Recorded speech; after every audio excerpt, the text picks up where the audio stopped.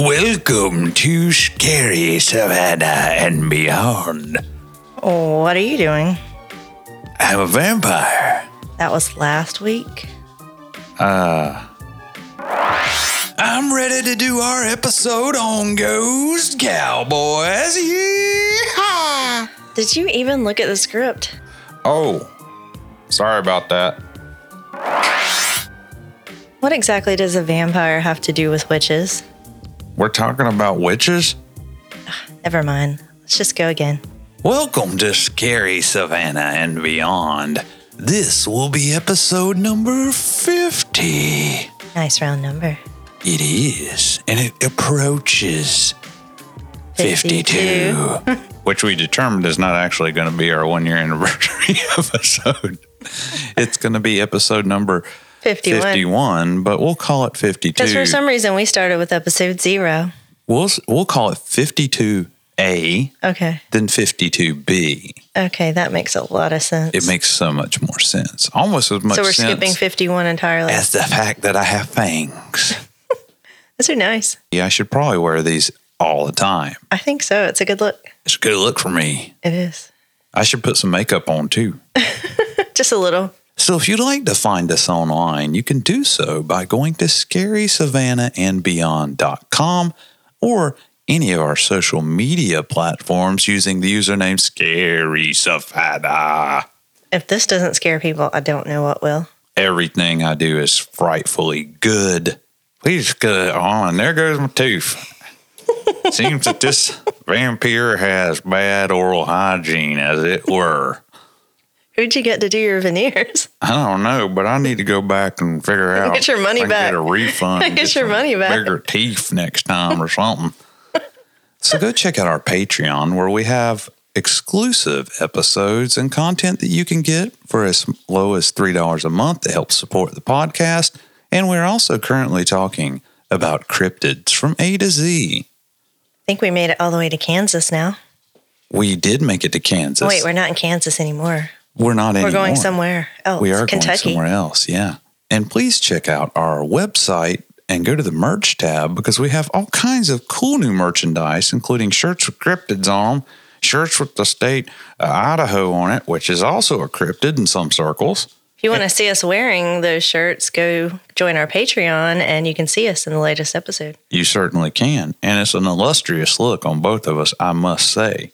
Illustrious. Illustrious is a new word that I picked up in Transylvania. Okay. Which is where vampires are from. Why do you sound like a redneck vampire? Because I'm from Transylvania, Pennsylvania. You sound more like Vampire Bill. Vampire? No, if I sound like Vampire Bill, I'm more from Transylvania than Pennsylvania. That's about as good of a copy of his accent That's where as they his were. accent is of a Louisiana accent. Because he's British, I think. Because he's British. Yeah. Telephone. What is it they say that gives them away every time? Anything. Anything.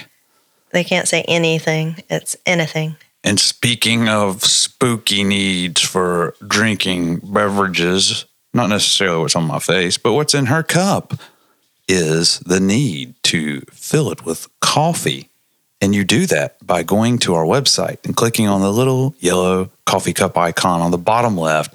And you can donate coffees to Crystal's Coffee Fund, which helps support the podcast. Yeah, I finally got my new Anoka, Minnesota capital, Halloween capital of the world mug.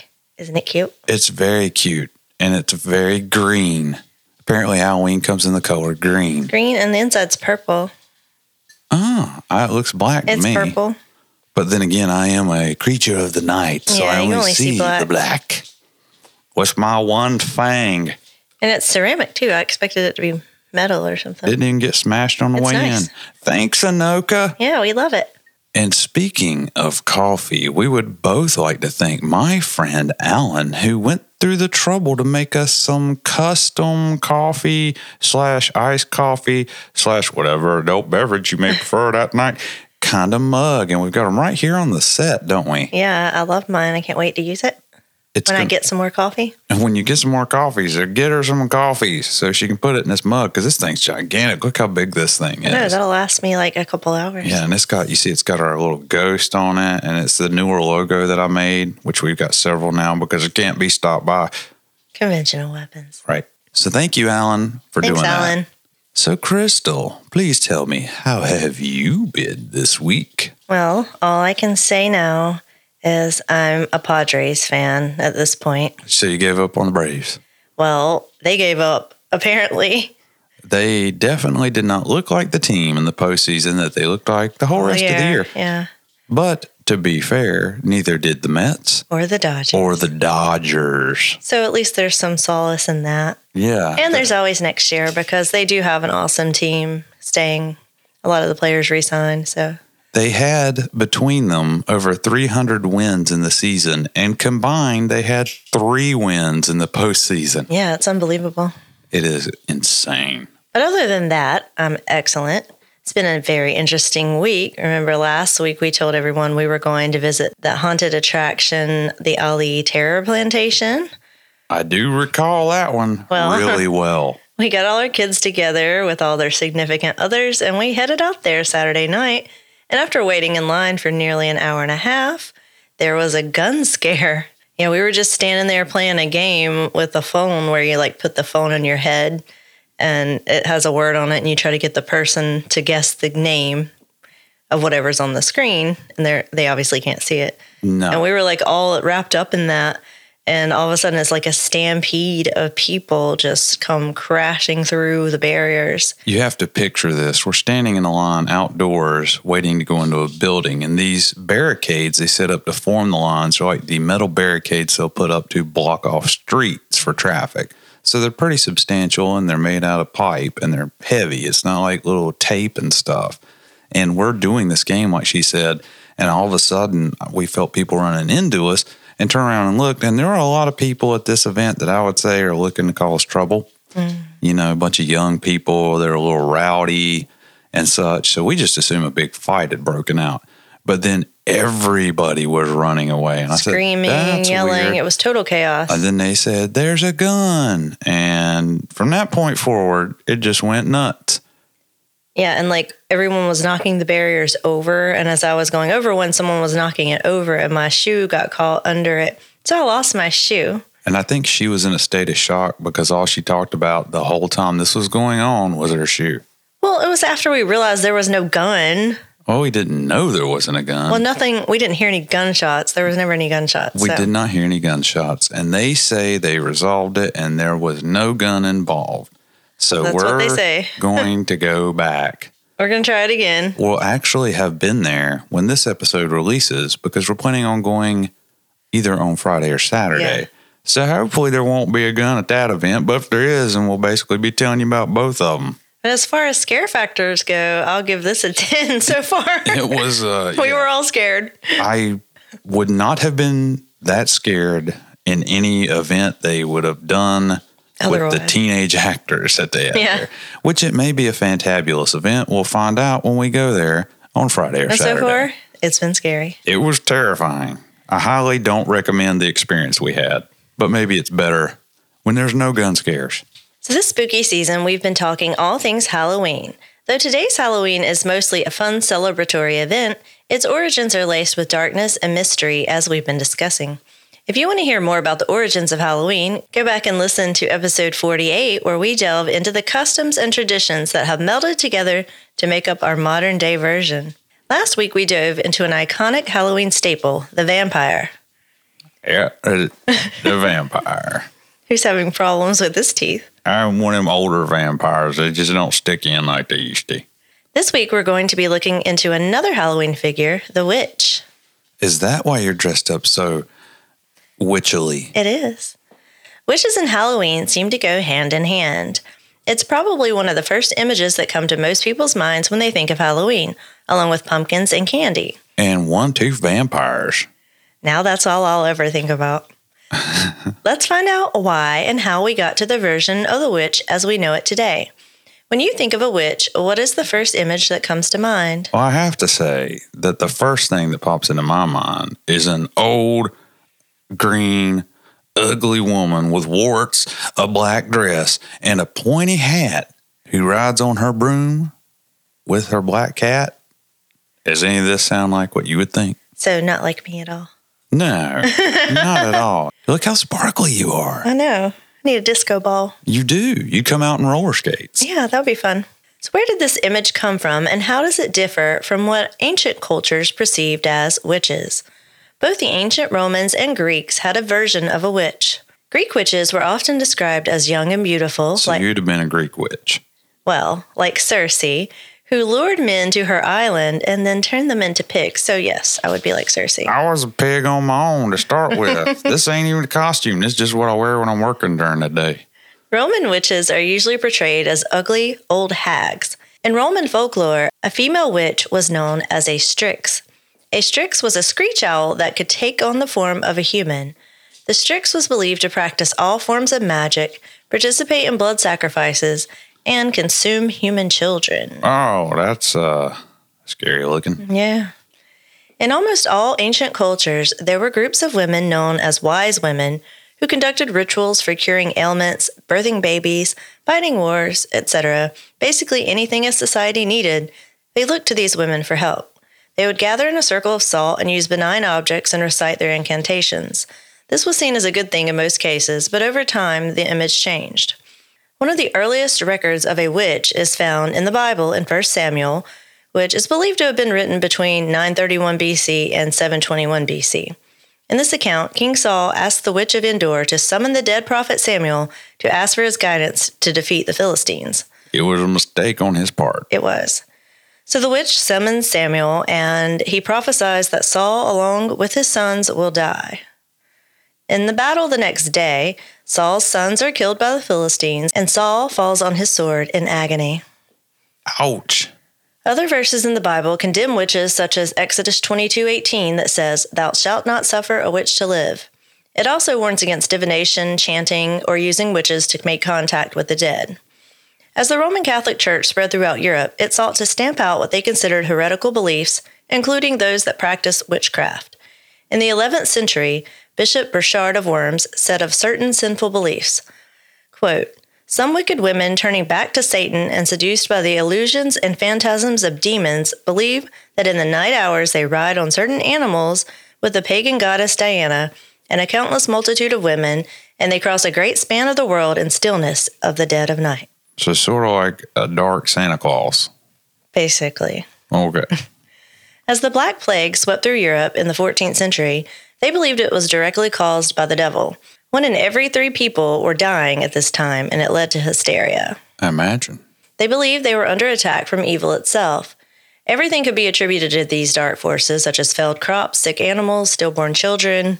Everything that went wrong was the work of the devil. It's a lot easier to focus on some supernatural reasoning for these things. Well, they wholeheartedly believed in the supernatural. Well, I mean, you can believe in the supernatural, but there's a difference between believing in it and being like, it's the cause for everything. Mm-hmm. Which is easier because then it's nobody's fault, except for women, apparently, but I guess you'll get to that. The church established a tribunal called the Inquisition to rid the land of anyone who might possibly be in league with the devil. They considered witchcraft to be the worst of crimes, believing one who practiced the dark arts had sold their soul to the devil and thereby put everyone at risk. They needed a way to be able to identify these witches, so in 1486, a book was published to help witch hunters.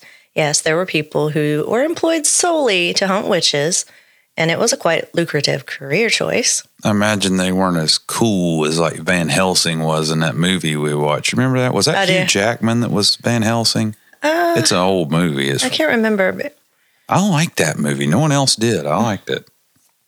Well, this book was called the Malleus Maleficarum, which translates to the Hammer of Witches. Is that Latin?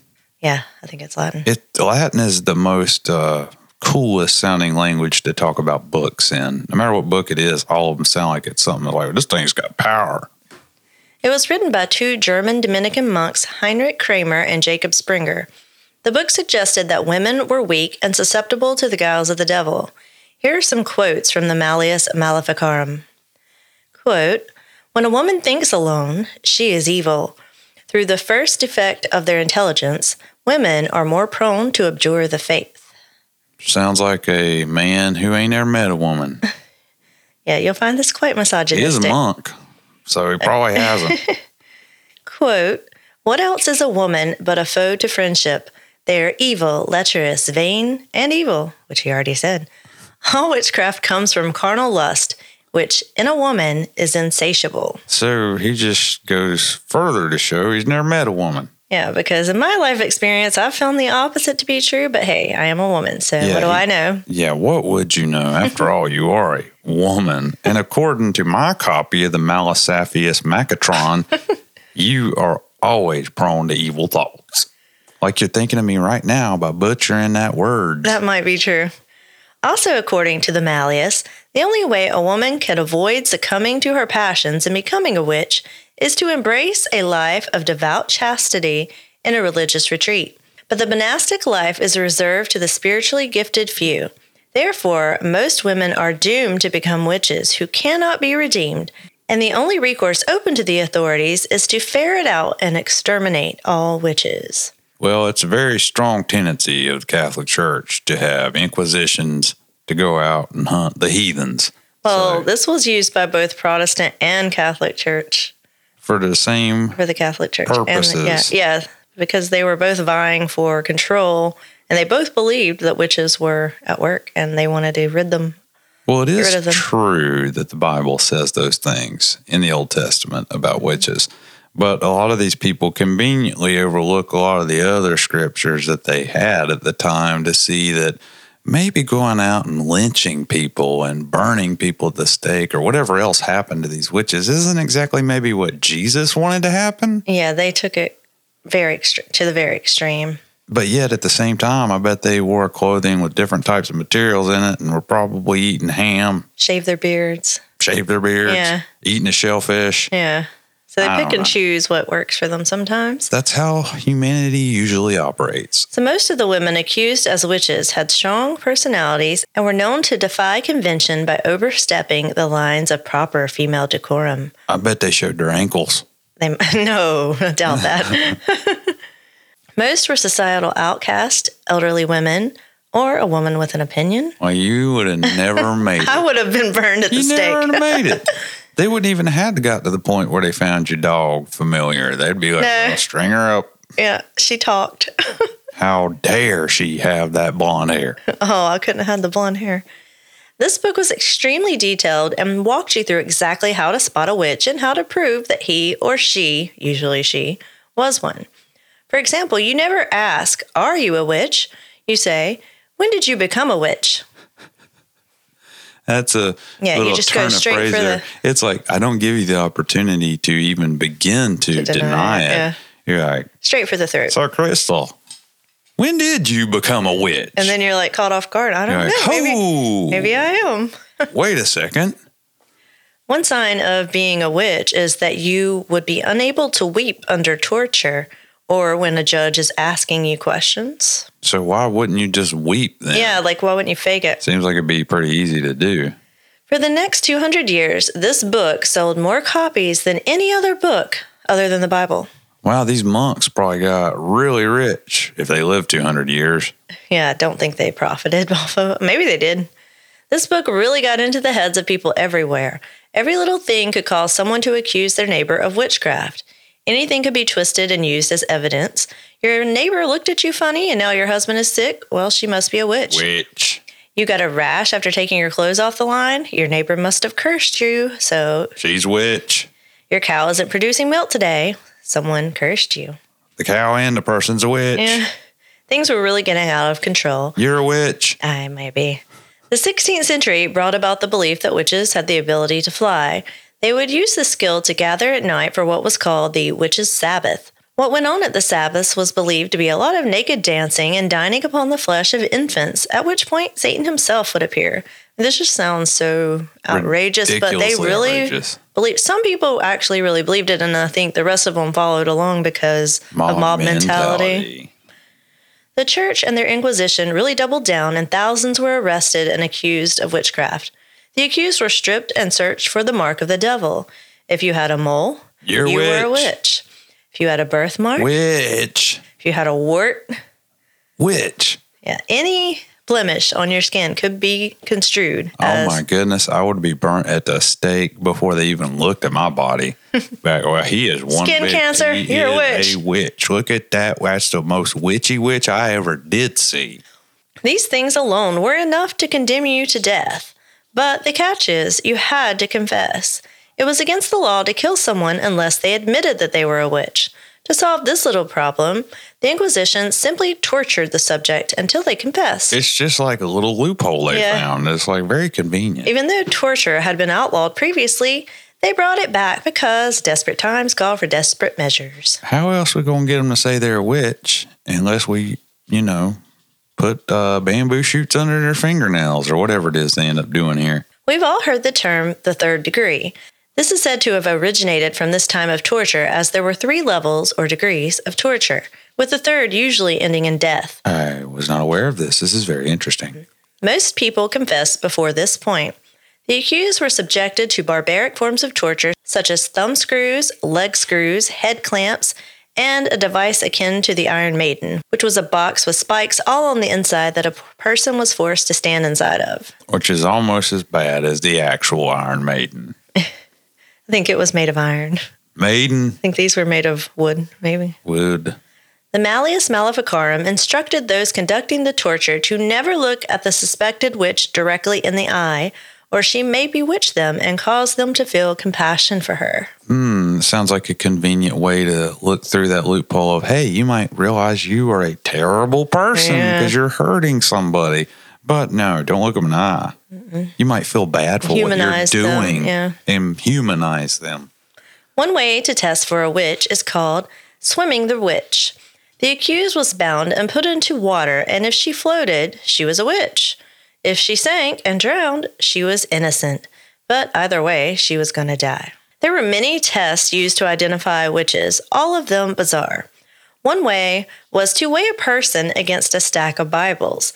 Because it was believed that witches could fly, it was presumed that they would be lighter than a stack of Bibles. People were probably sitting around a table somewhere when they came up with these things, and they're like, well, it only makes sense that if you weigh less than a stack of Bibles, that you could fly. And then they're like, well, what about this little kid here that weighs less than the Bibles, and he can't fly? Well, let's burn him at the stake just to make sure. They accused children as well. Really? Not as often as women, but yes, there were children. Another test was the prick test. A person would have their skin pricked with needles all over until the torturer found a spot that didn't cause pain. Why wouldn't you just fake that it did if you really, were a witch? Exactly. Just say ow to everything. Because they're going to be poking you all over anyway, apparently, if I'm understanding this test. So then you'd be like, and then 30 minutes later, no, that's fine. Right there, that's a good one. They would scrape their skin. It was all kinds of crazy. They had all these weird things I read about. One of them was a urine test where they would take urine and bake it into a cake. And then they often believed that witches' familiars were dogs instead of cats. Well, also cats, but mainly dogs. And they would give the cake to a dog. And if the dog ate it? No, the dog would eat it because the dogs are gross. Of course it's going to eat it. But then they'd be like, okay, track that scent that you just ate to a home. So it would run into random homes, and it could be people that the dog had never met, and it would just go up to somebody and they'd be, oh, this is a witch. So it's a witch. And then the dog was just looking for the apple pie cooling in the window. Yeah, it was nuts. They did these weird things. And somebody thought this made sense. Right. In the scale and balance of life and death. Yeah. They thought this made sense. Yeah, it was nuts.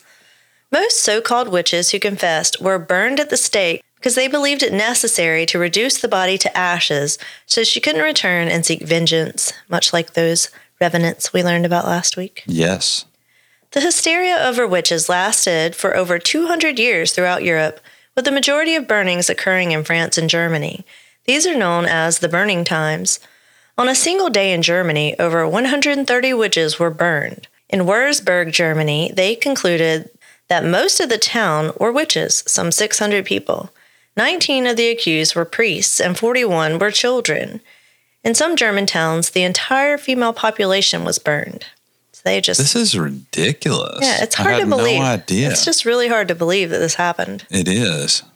The exact number of victims of these witch hunts cannot be determined, but the estimates range from 60,000 to 300,000. There's just no real way to know. Apparently. That is a pretty big discrepancy. Yeah, because it was everywhere. It wasn't just like in Germany or just France. It was all over Europe.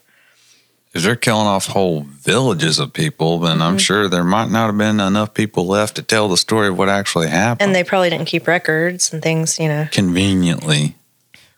In 1597, King James VI of Scotland published a book called Daemonology. This was a handbook on how to recognize and destroy witches.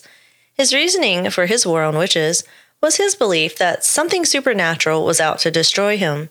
When he was with his new wife on a ship bound for their honeymoon trip, their ship was struck by a huge storm. He claimed the storm was brought on by witches and set out to wage war on these evil forces. One of those he believed that caused the storm was Agnes Sampson.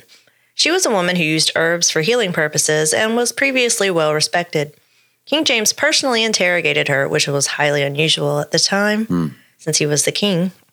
She initially denied her involvement with witchcraft and the devil, but after being subjected to excruciating torture, she confessed. She gave really outlandish confessions, and so much so that he had trouble believing her. He was convinced, however, when she was able to relay to him private conversations that he had had with his wife while Agnes was several hundred miles away. Okay, that sounds a little suspect. It is, except that in castles and such, there are servants around and things like that, and it could have been something overheard, and it could have been told, it could have been relayed in some sort of way, not necessarily supernatural. But then again, we can't rule out the fact that maybe it was. Yeah, she could have been a witch. I mean, it's not to say that no one's ever been a witch, but I just find it hard to believe that 60 to 300,000 people were. No. Including children. Oh, definitely not. She even confessed to being part of a coven of 200 witches that were to worship the devil and assassinate the king. Agnes and many others were then burned at the stake. So I guess she was just going all in on it because, maybe if she's I keep telling these crazy stories like Scheherazade or whoever just keeps talking and she gets to stay alive as long as she keeps telling these stories. No, that was somebody else that does that. We'll learn about somebody who actually does do that. Interesting. This sparked a flurry of subsequent witch trials throughout Scotland, with around 2,500 people being arrested and executed. Under torture, many victims would give the names of others that they were supposedly in league with. So, you're like, tell me who else is a witch, tell me. And they're going to tell you at some point, at some point you're going to break. A woman named Margaret Aitken, who was herself being accused of being a witch, came forward and said, yeah, I'm a witch, but I can help you identify other witches as they all have a secret mark in their eye. And only I can see it. Yeah, so right? So she was like what you're talking about. She's going to keep herself alive. Just get even more and more outlandish. And it's going to keep on going as long as I'm not burning, baby. Yeah. She was taken along with authorities for several months and identified many witches. So she's having a lot of success identifying witches and keeping herself off the burning stake until she makes a fatal mistake. One day they take her to a woman and ask her to reveal if she's a witch or not, to which Margaret looks into the woman's eyes and quickly proclaims that she is in fact a witch. Plus, she has a mole, and that right there is just 100% proof. Well, she says she's a witch, but the problem is they had already had this woman investigated by Margaret, and she had said she wasn't a witch. The woman in question was simply wearing different clothes, and Margaret hadn't recognized her. She had grown a beard and shaved it off. So she was busted. She was exposed as a fraud and burned at the stake on August 12th, 1597, but she had a run of a few months of reprieve. She had a good run of getting other people killed. A lot of other people murdered. What a great person she turned out to be. By the early 17th century, the witch hysteria began to die down a bit in Europe, but it made its way to the New World. In Windsor, Connecticut in 1647, Alcee Young was the first person in America executed for witchcraft. Before Connecticut's final witch trial took place in 1697, 46 people were accused of witchcraft in Connecticut, and 11 were put to death for the crime. In Salem, Massachusetts, in 1692, a witch panic swept through, leaving 14 women and 5 men dead, all condemned as witches. The Puritans who had settled the town of Salem were devoutly religious and believed wholeheartedly in dark forces and were determined to keep them out of their village. One day, 2 young girls, Elizabeth Parris and Abigail Williams, began suffering from convulsions and fits, and they were just all sorts of crazy. And a few days later, 9 other young girls began showing the same symptoms. And like me, I know what you're thinking. Witches. The immediate conclusion is that the girls must be afflicted by witches. Exactly. The girls confessed the names of 3 witches: Sarah Good, who was a beggar, Sarah Osborne, who was an elderly widow, and Tituba, who was an enslaved woman. Tituba confessed after being tortured. She confessed to being the devil's servant. She claimed that a tall man who was dressed all in black came to them and demanded that they sign their names in his book. She says she didn't want to sign, but was forced to by Sarah Good and Sarah Osborne. She also said she saw Sarah Good with black and yellow birds around her, and that she had sent those birds to harm the girls. In another episode of Fits by the girls, Tituba said that she saw a yellow bird in Sarah Good's hand. The girls said they saw it also. So yellow and black birds Witchcraft. are signs of being in league with the devil himself. That's what she was using to perform her magic, apparently. Yellow and black birds. Yep. Use what you got. You just don't know in Use this what's on hand. world today. Sarah Good had a young daughter named Dorothy, or Dorcas. She was 4 years old, but that didn't stop them from arresting and interrogating her. A 4-year-old. A 4-year-old. Dorothy said that her mother had given her a snake that could talk to her, and it sucked blood from her finger. They believed this to be the witch's familiar, which is a servant in animal form. There's a 4-year-old with an imagination of a 4-year-old. 4-year-olds don't have imagination to make things up and are coerced to say maybe what other people want them to say. Yeah, they said they looked at her finger and they saw like a little red spot the size of like a flea bite. And that was their evidence that she was telling the truth. Now, like, where's the snake? Show us the snake. Oh, by the way, little girl, can you fly? Yes, I can. Well, that would be even worse. You're going up on the gallows too. When it was Sarah Good's chance to defend herself, she denied her involvement in witchcraft and blamed Tituba and Osborne. It didn't matter, as she was found guilty and sentenced to death. Sarah Good, who was pregnant at the time, gave birth in prison to an infant she named Mercy. Sadly, the child died before Sarah was executed. She was hanged along with 4 other women on July 29, 1692. The other 4 women remained quiet, but she loudly proclaimed her innocence. The Reverend Nicholas Noyes tried unsuccessfully to get her to confess, but according to legend, she yelled at him, "I am no more a witch than you are a wizard, and if you take away my life, God will give you blood to drink." And according to that legend, it says that the Reverend died 25 years later from choking on his own blood. That sounds so hardcore that I think we might have actually said that in our famous Last Words episode. I think we did. I think there's another one coming up that we did. Sarah Osborne, who had not attended church in nearly 3 years, but this was due to illness, not because she was a heathen, was also in a legal dispute with another local family, which they threw accusations at her. Legal dispute. Sounds like she's a witch. Mm-hmm. She was jailed and refused to confess. She died in prison while awaiting her trial. It was believed she was around 49 years old. Dorothy was in custody from March of 1692 until December of 1692. So they kept that child in prison for months. A 4-year-old. A 4-year-old. But crazy. She was never indicted or tried. She was released on bond. Tituba was later released despite her confession.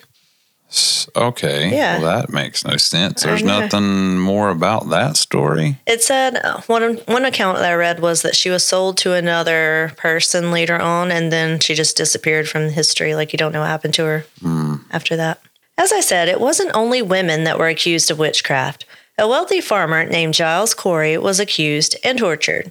He was stripped naked and forced to lie in a field where his accusers covered him with a large board. Then they proceeded to place large boulders on top of him.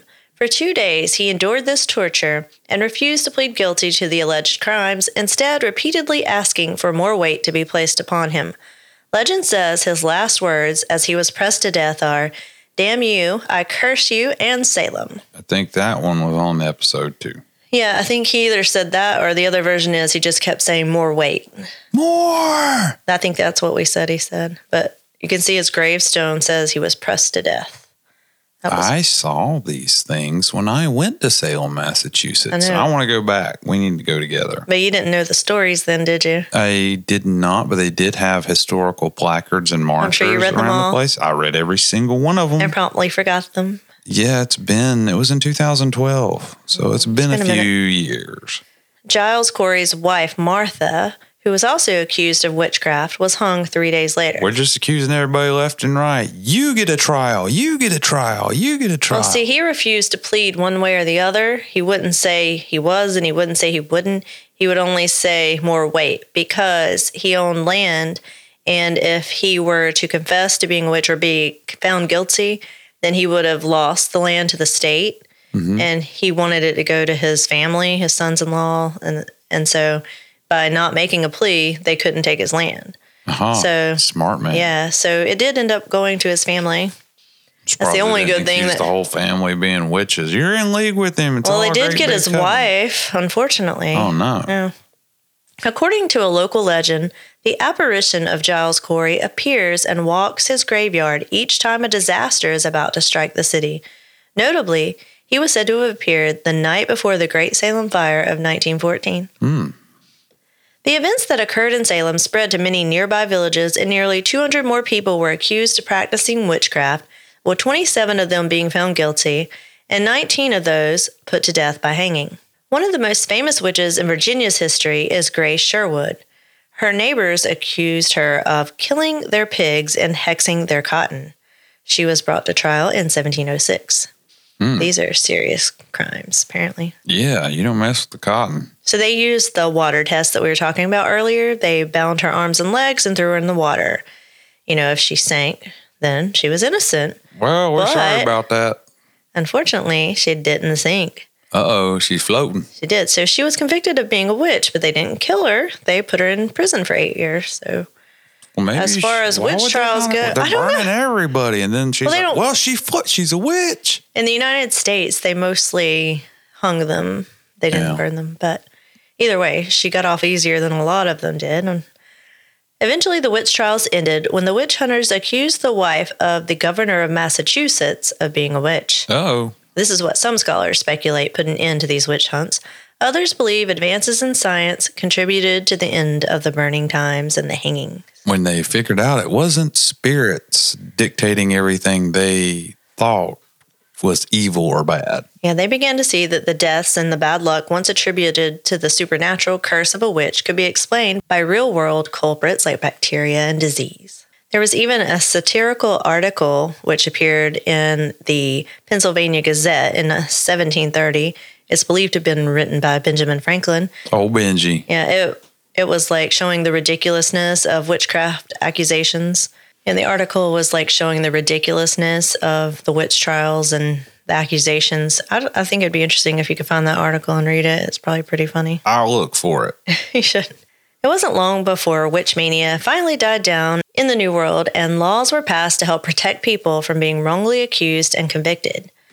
By the early 20th century, the witch was viewed more the way we see it now. Characters in books and movies like The Wizard of Oz, and later, more light-hearted characters like Samantha, the suburban housewife witch, and Bewitched, and more modern adaptations like Sabrina, the Teenage Witch. And then Sabrina, the Teenage Witch. Yeah. It's called The Chilling Tales of Sabrina. The Chilling Tales of so it goes a little bit dark Witch, again. Sabrina. Yeah, it's going to go darker a little bit there. Little tiny bit. Yeah. The practice of witchcraft, however, did not die when the trials ended. Today's modern witches practice what is known as Wicca, which means craft of the wise. Now let's talk about some of the more famous people who were accused of being witches throughout history. I would say probably the first one that comes to my mind on that list is Mother Shipton. Have you ever heard of her? Of course I haven't. I didn't think so. Mother Shipton was born Ursula Southill in the 15th century to an unwed mother named Agatha in the village of Knaresborough, England. Wow. Those are a bunch of big words that you pronounced on the first try. You're so smart. Agatha refused to give the name of the child's father and she was ostracized from the town Because it was Satan. and gave birth in a cave on a stormy night in 1488. Ursula was born with a crooked nose, a bent back, and twisted legs. Her grotesque appearance garnered the attention of nearby monks. People speculated that the child was the daughter of Satan himself. People are stupid. Yeah. So some accounts of when she was young, her mother said that when she was 2 years old, she went to run an errand, and when she came back, she couldn't find her daughter. She wasn't in the crib. And then when she came in, they were looking for her, and they found her naked and cackling, perched on top of the iron bar where the pot hooks were fastened above the fireplace. Any kind of kid would do something like that. Come on. So then when she was a little older, her mother sent her to do some errands, and she went past some people, and they started mocking her, calling her hag face and the devil's bastard. So she just kept walking, and when these men sat back down, one of them, the rough, they wore those big white collar Them thingies. big ruffles. Yeah, well, suddenly it turned into a toilet seat and clapped down around his neck. That's awesome. And then the man next to him started to laugh at him, but when he did, the hat he was wearing was suddenly a chamber pot. Okay. Sounds like this witch has got the special skills. So then this other guy hears this happening, so he comes running through the door. Don't tell me he turns into a porta-john. No, suddenly he grows these huge horns out of his head, and he gets stuck in the doorway. Ha ha ha. That was where I was going with that. Yeah, so all this stuff transformed back into its normal self in a few minutes, but this happened. Well, they clearly. didn't mock her after this, so maybe Maybe it did happen. Maybe she had the power of the toilet.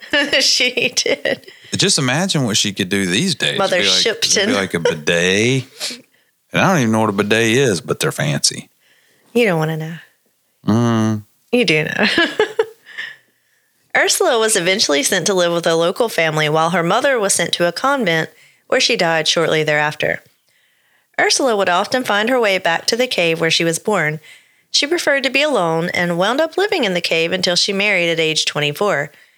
She married a carpenter named Tobias Shipton, and people couldn't understand why someone would marry such a hideous woman and concluded that she must have bewitched him.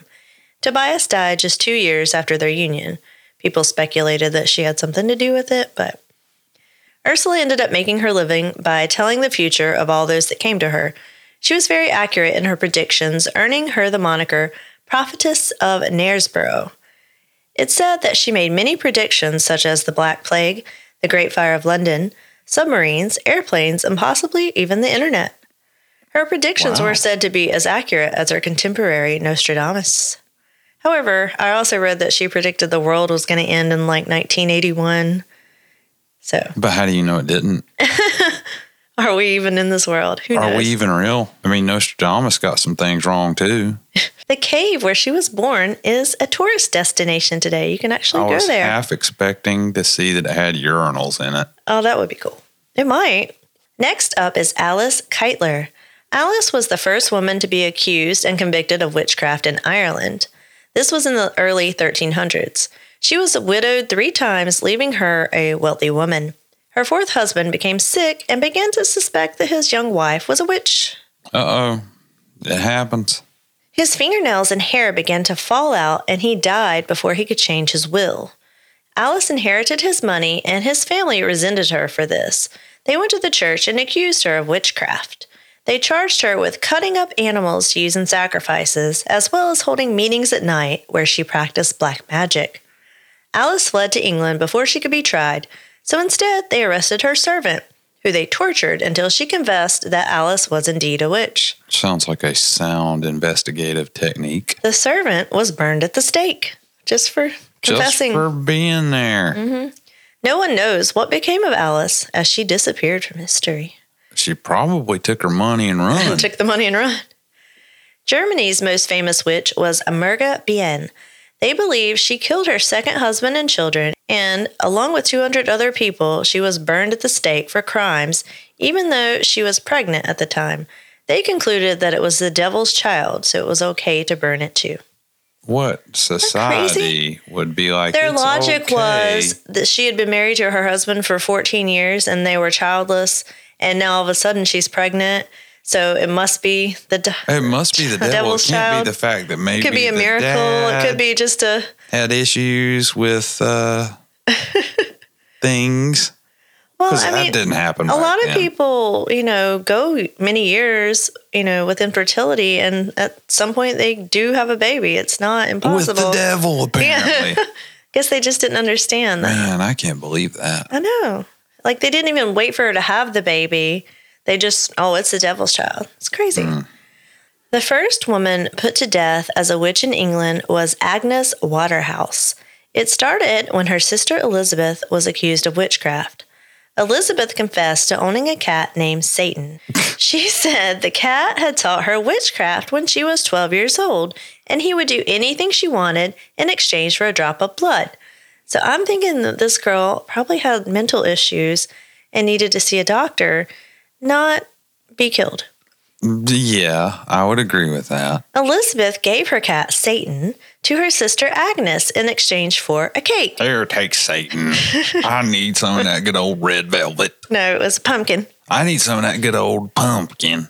Agnes used the cat to kill one of her pigs just to see if her sister was telling the truth. Because a cat don't kill stuff. Well, it don't kill a pig. Can. How big is the pig? How big is the cat? I don't know. Exactly. When she saw that the cat really was magical, she used it to kill the cows of a family she was having a disagreement with. Okay, at that point, maybe it's not a normal cat. But the 12-year-old daughter of this family claimed that a creature who appeared dog-like showed up and threatened her life with a knife, promising to kill her. That must have been Satan. She asked the dog who its owner was, and he motioned his head toward Agnes's house. Agnes's daughter Joan was also accused of witchcraft. She admitted that the cat had offered to do anything she wanted in exchange for her soul. Oh, the price went up. Before it was just a drop of blood. She said that she refused the cat's offer, and she was found innocent. Agnes, however, though she never confessed, was found guilty and sentenced to death.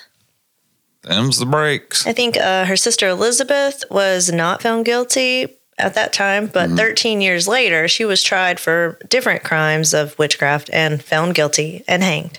Well, you can't go too far away from the apple tree before it falls on you and hits you with witchcraft. Yeah, I'm pretty sure that person was mentally ill. That was a famous saying back in the 1300s, by the way.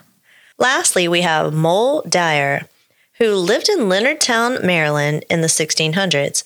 She is said to be one of the inspirations behind the witch in the Blair Witch Project. Well, this one's going to be real creepy then. The story goes that Moll lived in a remote cabin and was suspected by the townsfolk of practicing witchcraft. They blamed everything that went wrong in the town on her. The town was experiencing an unusually harsh winter and decided she must be to blame. So they forced her out of her home and into the freezing woods. Her body was found a couple of days later, frozen and slumped over a large stone. Today, there's a road sign named after her, and the stone where she died is said to be cursed. Legend says that touching it will mean certain death.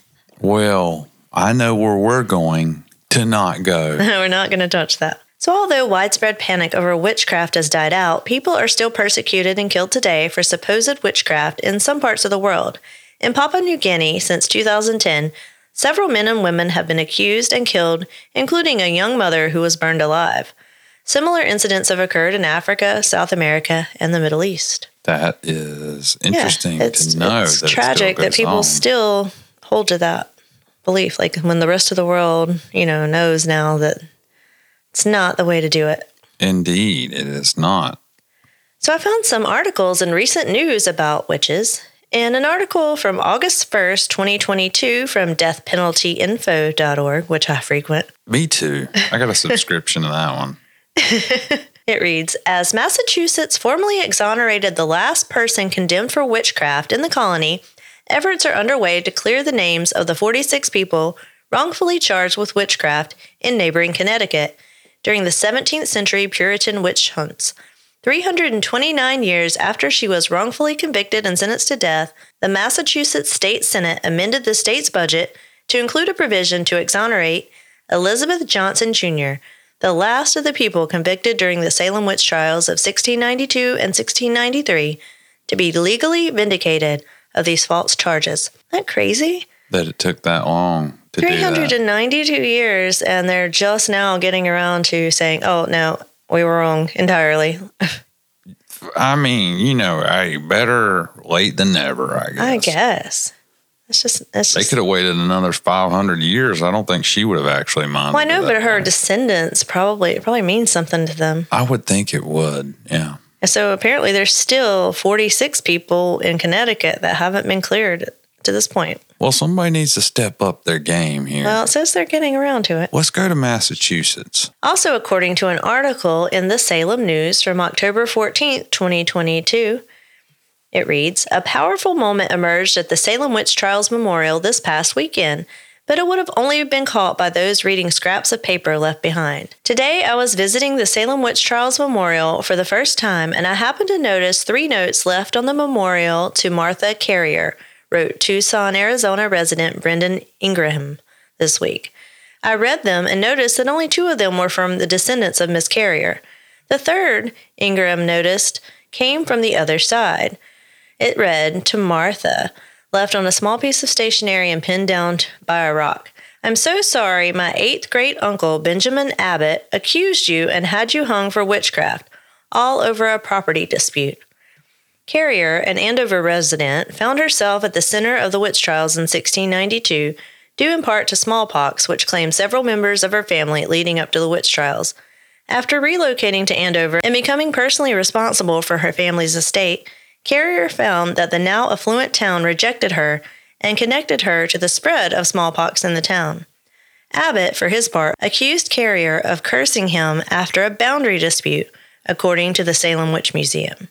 Her conviction was supported partly by screams from accusers that the ghost of Andover's 13 smallpox victims were present in court. Crazy. Well, I mean, you can't say they ain't there.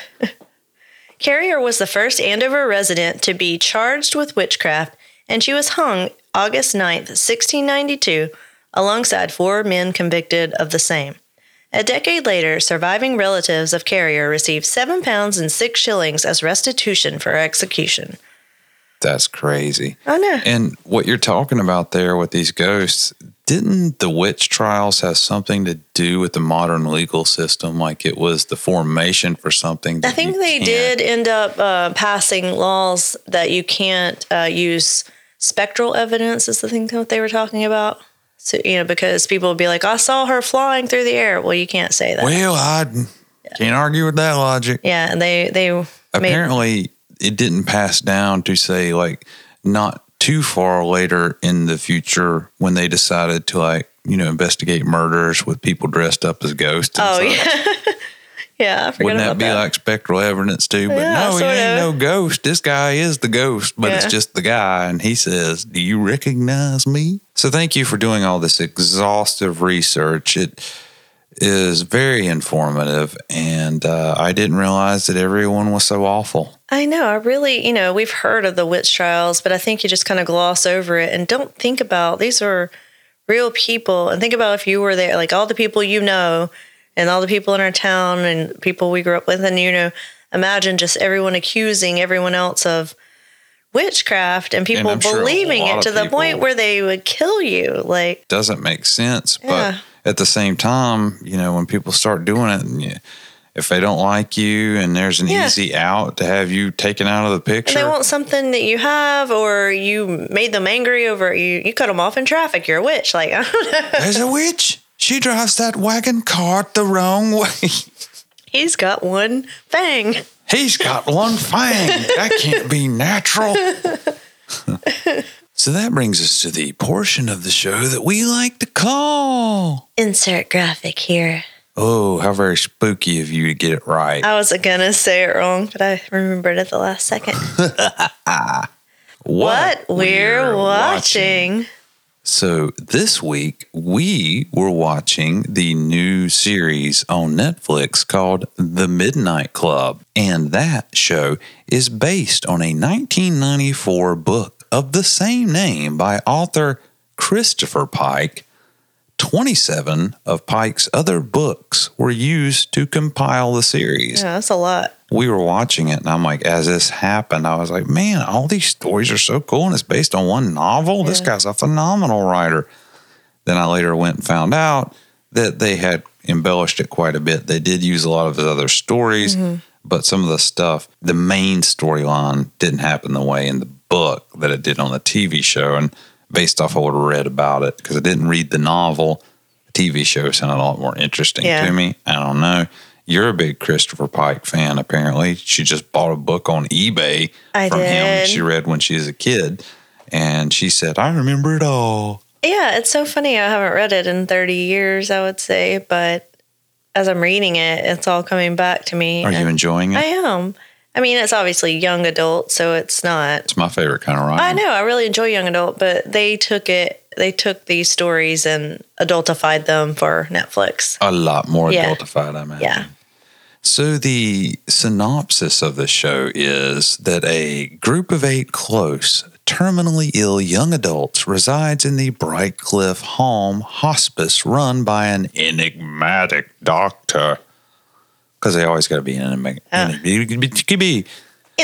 Because they always got to be enigmatic. They meet at midnight every night to tell each other scary stories. One night, they make a pact that the first one to succumb to their disease is responsible for communicating to the others from beyond the grave. After one of them dies, bizarre occurrences begin. I love this show. We'll do my rating first. Okay. The show is one of the few shows that I have sat there and binged, and it was like 3 or 4 in the morning, and I'm still trying to get Crystal to watch I'm like, another we episode. have to go to sleep at some point. I gotta watch it. I gotta see how it ends. I want to know. Now, not everything about the show is amazing, but the premise I thought was so cool, especially since I had a story idea in my head that I was going to write, and then found out like 2 days later that it was basically this story. Yeah. Which I thought of on my own.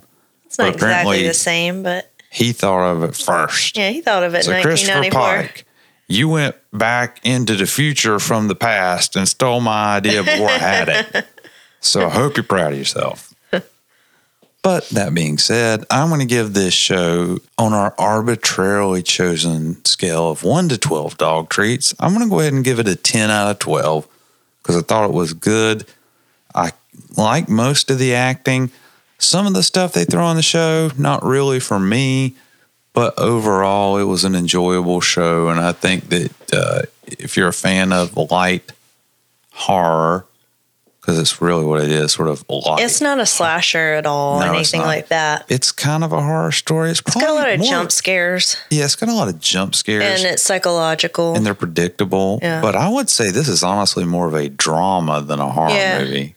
You know? Psychological, drama, horror. The supernatural, paranormal aspect of it is really sort of kept to a minimum, honestly. Even though it is there, it's still more of a dramatic show, but it's interesting, and the interaction between the characters is really well done for the most part.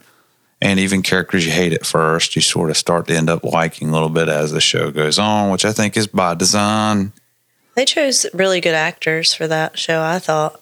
Each one of them played their role well. They did do a good job. Because sometimes you get young actors and you can tell, but they did really good. All of them on it I was happy with. I wasn't happy with the jump scares. There's a heck of a lot of them.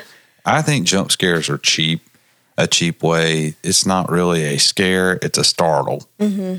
And you're scared just because of your adrenaline reaction you have, but it's not really something that you have to put focus in and make it psychologically scary. One interesting thing about this show I thought was the doctor was played by the woman who did the role of Nancy in Nightmare on Elm Street from the 80s. Mm-hmm. So if you're a fan of that, you'll recognize her in this. I didn't.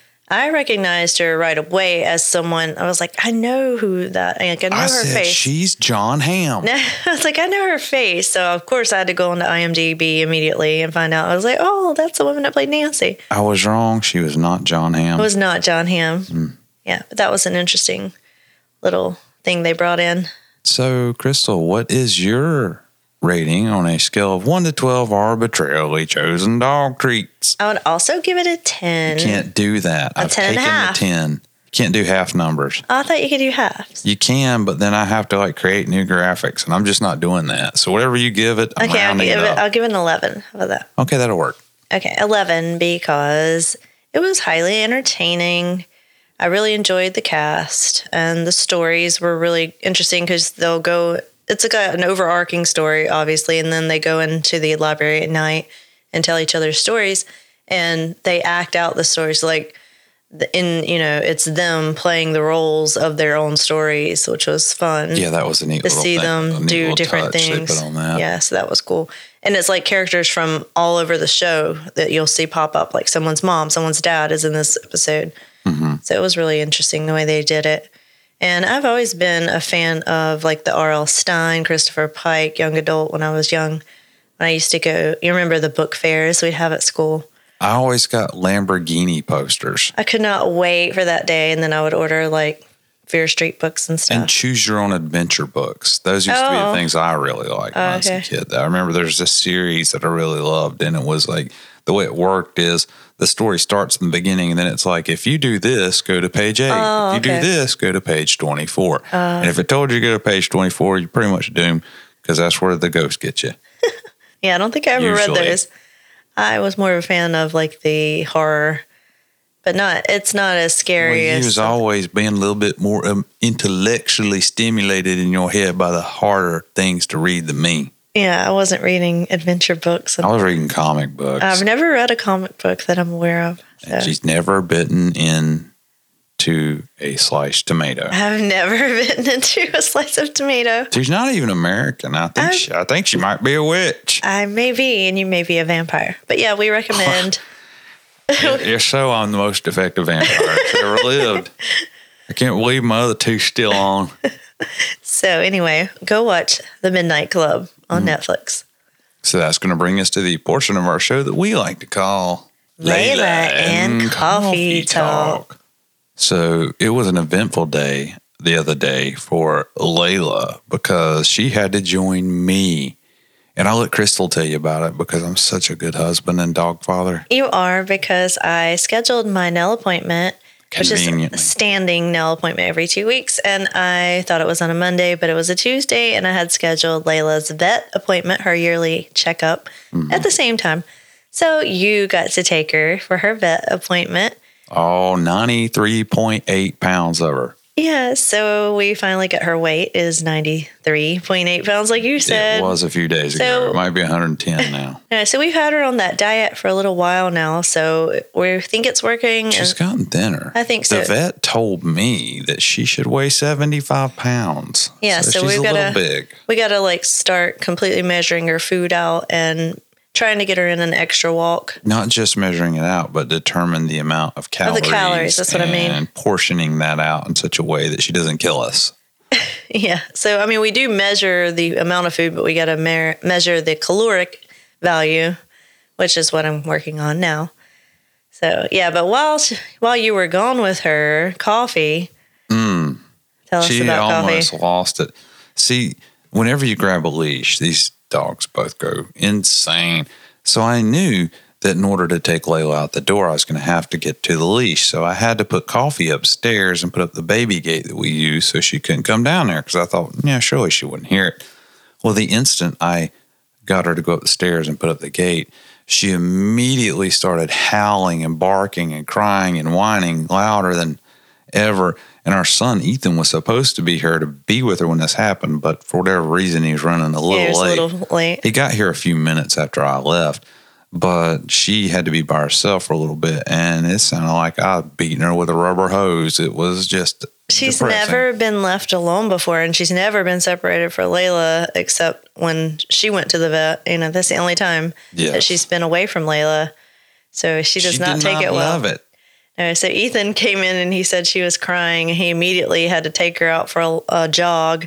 So she got to run around the neighborhood. And she got very tired that day. Calmed her down. So when I got back, they were both crashed out on the bed and she was happy. The poor doggy. And then a few minutes later, you and Layla showed up. So all was right with the world when we were all back together again. And coffee was made whole. Yeah, she cannot be separated from Layla or you or me. All three of us at once is a nightmare. Pack has to stay together. Yeah, that's what that's their mentality. There's 2 rules. Rule number 1, the pack stays together.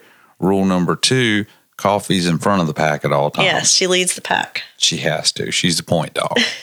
So if you want to find us online, go to scarysavannahandbeyond.com. You can find us on all social media sites by using the username at Scary Savannah.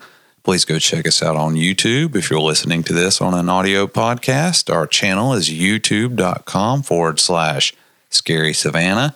Make sure to enter our monthly merchandise giveaway by going to our website and clicking on the tab that says giveaways. Enter a little easy information. And on the first episode of November we draw, you could win a t-shirt or a mug. There's a lot of options on both now on our store. We also are having a special Halloween episode that's going to release on Halloween. It's going to be a special for Halloween and also a celebration of our 1 year of podcasting. Yeah. And it's going to be Brett amazing making a cake. Disaster. You've got to watch it. It was a lot of fun. Yeah, it turned out exactly as you might expect. No, you actually did a really good job. People need to check in and see it. I'm not a total disaster. No, I mean, we can't posted. keep my fangs on for more than 37 seconds. We posted some pictures of the cake that I made, and so if you want to see Brett's interpretation, you want to see his interpretation of that cake, you got to check out the episode on Halloween. It's kind of an abstract. It gives you the idea. It's an abstract, which means that, it could be exactly like yours in some alternate universe. Yeah. But make sure to keep looking for that. We'll post more about that on social media as it gets closer, but it will be released on Halloween, right? Yeah. That's the plan. On Halloween. So I better get to editing. You better get started. Please go view our Patreon at patreon.com/Scary Savannah. You can join, and for as little as $3 a month, you can get exclusive extra content. We release at least 1 new episode a week on there, sometimes more. It would help support us and would also give you some cool new stuff about cryptids, which is a very entertaining subject, especially the Slide Rock Bolter, which is her favorite. We talk about it on that series. We also have a sale going on our merchandise in our store with a bunch of new designs. So if you go to our website and click the tab that says merch, go to our store, you'll see the sale. It's going to be going on through October, and get yourself some cool gear to represent these cool people. Well, she's cool. I've got one fang, and I think my hair's sticking up in the back at this point. I think it looks good. It's a good location. Wear your hair like that all the time. And one last thing, make sure to buy my lovely witch a coffee. That sounded so much worse than I intended it to. Buy my lovely co-host a coffee to support her coffee habit and the podcast. So I can continue to drink coffee at 12:30 a.m. 12:30 a.m. when she should probably drinking. Be in bed asleep. I should be, but I'm about to go watch the Astros and the Yankees. She hates the Yankees. I hate them both, but... Well, you hate the Yankees more, I imagine. Yes.